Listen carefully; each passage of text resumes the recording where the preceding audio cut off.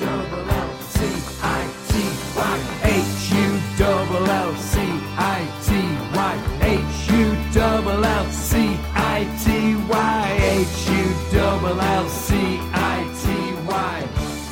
all we need. Hello and welcome to another edition of The Tigers Down Under. I'm your host, as always, Alex, and with me today I have Mitch. How are you? Good, thanks. How are you? Yeah, pretty good.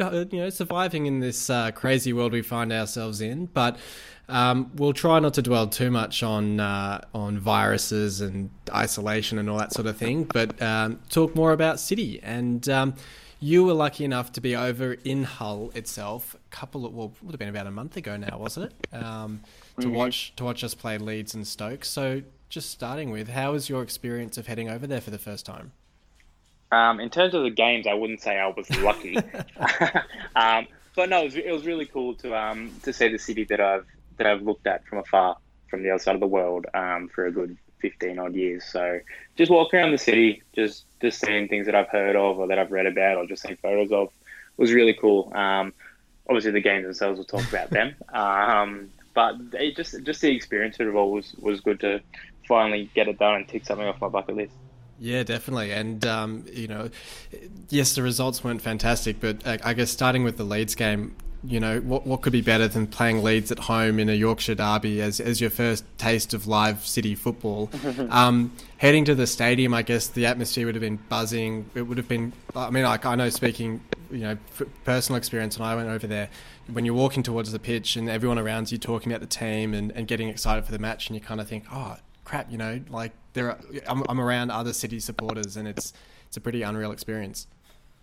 Yeah, I think the most City supporters I've been around is probably the 5 genuine City supporters that were at the FA Cup night that time, and a bunch of ring-ins that we got. To be honest, we missed the kick a little bit because we weren't used to such an early kickoff, because I think it was 12:30. So, and obviously here games kick off at like 5 at the earliest or 3 at the earliest. So we were a bit behind, and so we rushed off to the pubs, and they were already chiyoppers by the time we got there. But that kind of made it as well. Not being able to move in the pub and struggling to get a beer, I guess it's kind of a part of it. So yeah, we bounced from a few different pubs, and then eventually found our way to the game pretty drunk by that point. But yeah, it was really cool. Seeing people talk about City, and we're like, what? This is like, I have these conversations in my head all with you, and that's the only time they happen. So to be surrounded by a few thousand people saying the same thing was cool. And then I guess on the match itself, we actually started off reasonably okay for the first few minutes, and I say first few minutes because they did score pretty early. But I remember, I think we had a chance pretty early on. I think it was Stewart or someone might have sprayed something wide, but. We were sort of in the match to start with, and even going in at halftime, only 1-0 down. It wasn't really the end of the world at that stage, but yeah, I guess when they opened the scoring after 5 minutes, it mustn't have been a great feeling. Yeah, no, definitely not. I didn't expect us to really win that, but I didn't expect it to just be over so kind of quickly. And yes, it was only 1-0, but after that, they kind of just really built on the game, and we had a few chances, but we never really looked like we were going to get anything from it after that goal, which was just I actually didn't see the deflection. I just thought he'd scored an absolute screamer just from where I was stood. And I watched it back later, and I was like a bit saltier that it took such a big deflection, but it is what it is. How was the how's the atmosphere at halftime, or even just in the first half? Did everyone sort of feel a bit deflated, or was there still some sort of trying to urge the team on to get the equaliser? To be honest, I don't think it really changed at all throughout the game, especially because where I was right next to the Leeds end. So it was more just them giving the stick to us and us giving it back. And so the game stuff didn't really affect. I'm sure it probably would have been better if we were better, but I didn't really feel it decrease at any point. But on the atmosphere, it's good, but I also find it a little bit cringy in the fact that there's 12-year-old kids that can be giving you stick and acting all hard because they've got the segregation and stuff. Yeah. So it's and you're helpless and nothing you can do. But this little specky 12-year-old kid was just ripping into it. And I was like, well, shit. Like, we're getting pumped. What can I do now? Yeah. Well, actually, speaking of, and I guess because you were near their end, were you on the side where they walked the supporters?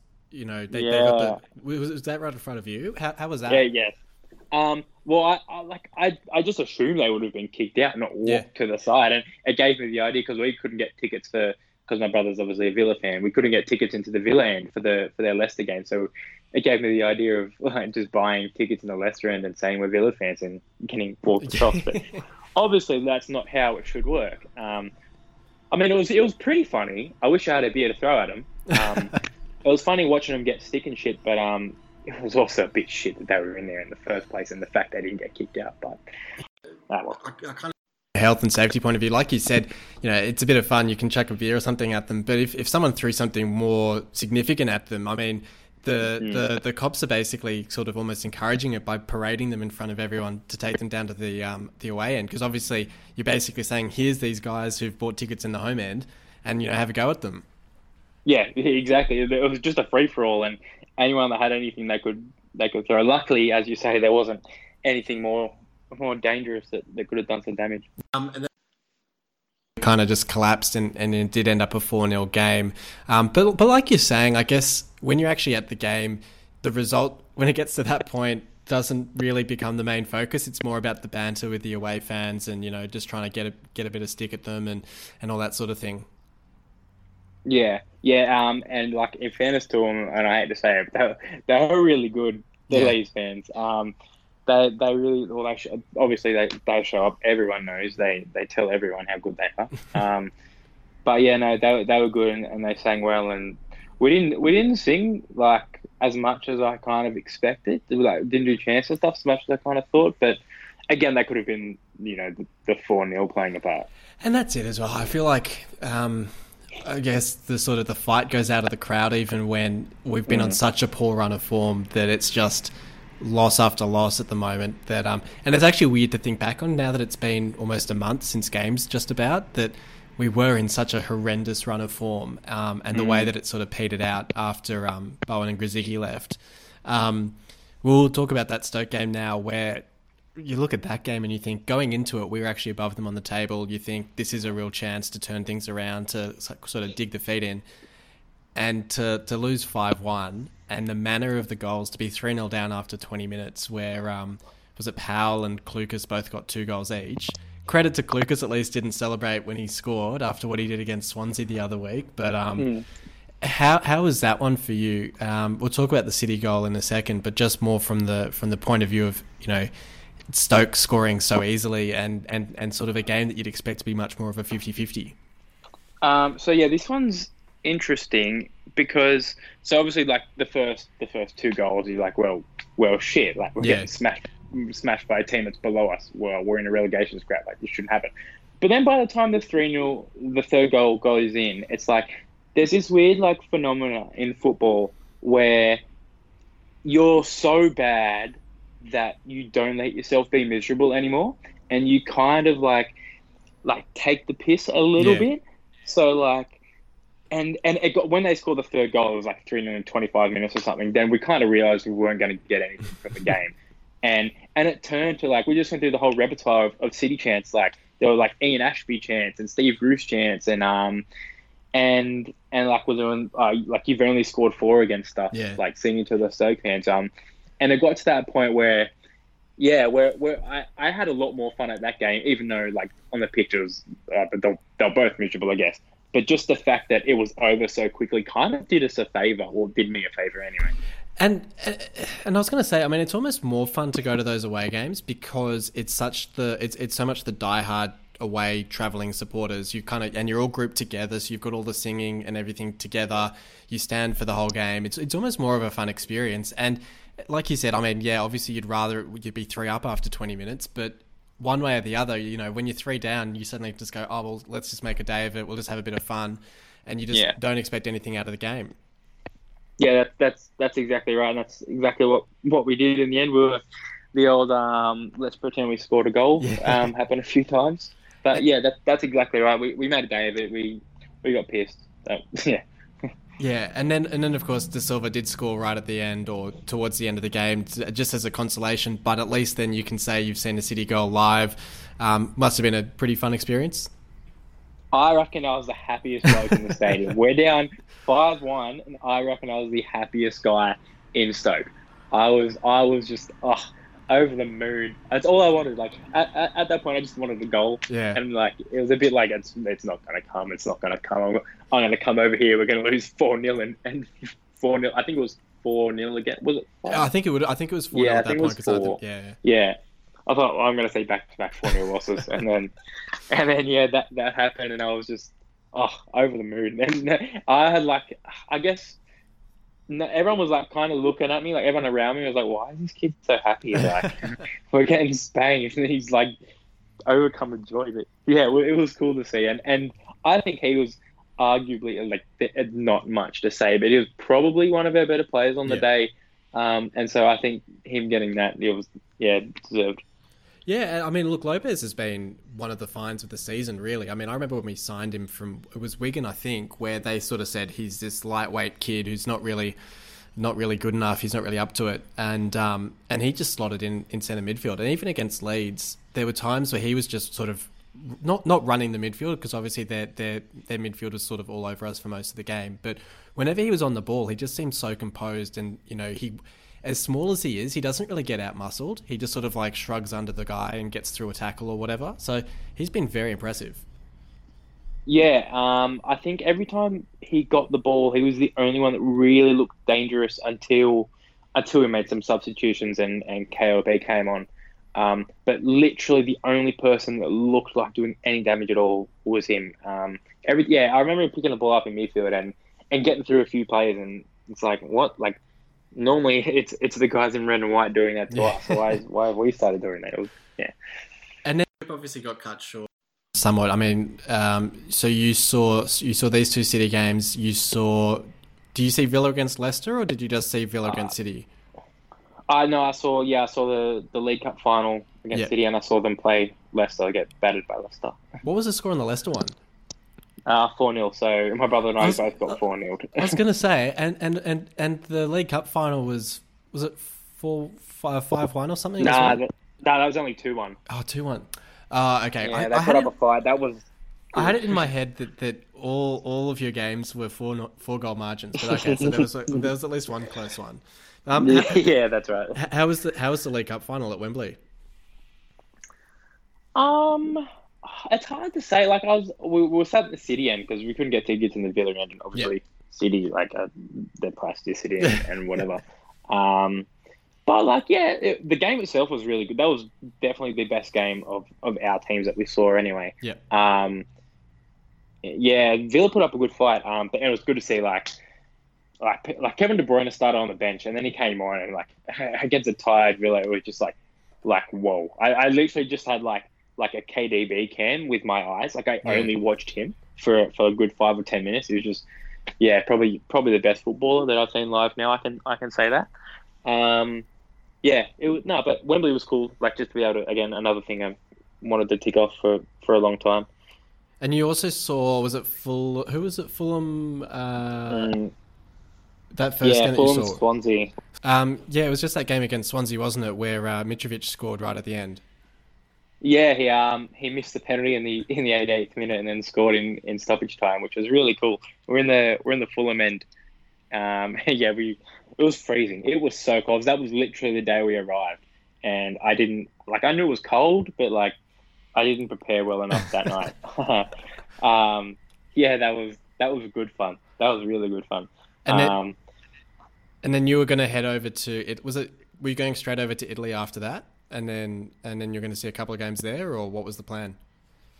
So we went to Poland after the Leeds game, I think. Yeah, went to Poland after the Leeds game, and we saw the Krakow derby, which was pretty cool. The away fans weren't allowed there, which kind of ruined it a little bit. But it's meant to be like really like fierce and dangerous and stuff. So we got an element of that. There was a lot of pyro, which was fun. But yeah, without the away fans, it was never like what we built it up to be. And then the plan was to go to Italy and see see the San Siro, which I'll now never be able to do. Yeah, crazy. It was AC Milan Roma, which would have been a decent game too. And then the plan was Germany to see. We were going to try and get tickets to the Bayern Chelsea. Do they play Chelsea in the Championship? Yeah, to that. We had accommodation in Munich, but we didn't have tickets to it, so we're going to try to scalp them. And then the Olympiastadion for the Berlin Derby was the final game that we didn't get to see, which was the one I was maybe most excited for, probably aside from Hull. But I still had fun. I still had a lot of fun in the 2.5, 3 weeks that we were there, and I got to tick a lot of things off, so I can't really complain. And then looking back at it now, I mean, you probably saw just about the last live football that will have fans in it, at least you'd expect if the season does resume, for the season, because our game against Stoke was our last game, wasn't it? Yeah, I think so. Yeah. Jeez. So I mean, it worked out well in that sense. We were deciding whether to come home on the Friday or the Saturday because we had tickets to Villa Chelsea on the Saturday, but right. it was like a few $100s cheaper if we came home on the Friday, and we're like, look, like we'll bite the bullet and just and then ended up getting called off after we booked our tickets home. So that worked out really well in that sense. Yeah, definitely. I guess then that sort of leads into the broader question of, on the assumption that the season does resume, do you have any sense or how do you see City finishing off the season? I mean, from my point of view, the big silver lining of all of this is because we had so many injuries and so many issues with the side in those last few weeks, at least this way we come back with a fully fit side. Like guys like Eves, who was meant to be out for the season, Lewis Potter, who was injured with a hamstring injury or whatever he had, even Scott, the guy that we recruited from Scotland, who was who had that ankle injury and was meant to be out for the season, guys like that, all of a sudden maybe there's a chance that they do come into the side and they do play a part. So it's and like Herbie Kane, all those guys as well. So it'll be really interesting to see what happens if the season does start up again. But how do you see City sort of maybe pulling together and maybe getting out of the mess? Yeah, well, that's exactly right. That's what I was thinking this whole time. Like, we're going to get so many players back, particularly our centre back. That's the one I'm most excited for because obviously we have been incredibly leaky. I think with a fully fit squad, we will obviously not get smashed. And I think we will have enough in us. Like again, mostly with Yordi and Reece back, that's just enormous for us. So I think, I think we'll stay up. I don't think we'll make it look pretty, but I think we'll end up staying up if it does resume at any point. Yeah. But another thing would be like, so people like Herbie Kane are on loan. So I know it's what happens. Yeah. I guess everyone's been asking that question, but yeah, that's a weird one. Hey, do we have any players that are off contract or other loanees? Well, so Henriksen and Dicko are the big ones I can think of who are out on loan, and it's going to be really interesting to see if FIFA or whoever enforces these. They're sort of saying, well, maybe everyone will have their contracts extended by a month or whatever, so that the season can get finished. But I can imagine that the Allams aren't going to be happy if they're stuck paying Dicko, Henriksen, essentially, Premier League or upper Championship wages, when we're basically saying, well, hang on, they're out of contract. We don't want them. They don't want to be here. Let's just not sign them. And then, like you're saying, what happens with all of the loan players? Then I think there's guys like Irvine and stuff who have, I don't know if they're out of contract and they've got the option to extend. And I haven't heard anything about extending them, but I guess at the moment everything's just completely up in the air. Yeah. To be honest, I don't think they'll be able to start it again anyway. Yeah. Because can you imagine? And then it's a matter of. Can you imagine if they started it again and then they said, okay, you're going to play a game every 3 days, and then Device pulls his hamstring and he's out for 2 weeks, and instead of that meaning he's going to miss 3 games, it means he's going to miss like 6 or 7 games, like, and then we go down. Like the amount of stink that people like clubs would kick up if they said, we've been relegated, but we've only been relegated because of this whole mess. Like, I just don't see how they're going to resume it. They're just going to have to call it, or they're going to have to say no relegation and maybe the top 2 teams go up or something. Yeah, look, I'm happy if they don't put Leeds up. I know. So I'm That would be hoping. I'm really hoping. nice. Yeah, and obviously the Liverpool thing. No that Liverpool would obviously be great as title, well. no Leeds promotion, Hull stay up. That'd be the perfect trifecta. Yeah, it really would. And, I've been saying that this whole time. Like, Yeah. obviously, coronavirus is horrible. Yeah. But in terms of football, for me, it's really done me favors. It is peak banter period where everyone's been saying, like the world's going to end to stop Liverpool winning the title, and now it's actually happened. Yeah. It's crazy. But yeah, whether it's through football or whether it's through the virus, I think we will stay up. It's going to be really interesting times, and thank you everyone for listening in for this episode. We will try to come back at some point, whether it's to do a preview of the next game that we've got, if there is a next game, whether it's a wrap up of the season, whatever it is, we'll try and get some content coming your way to distract everyone during this time. But until next time, come on City.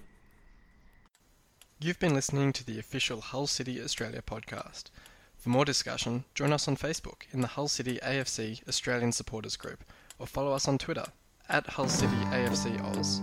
The music was created by Amber and Black. This is on fire. We're going higher and higher.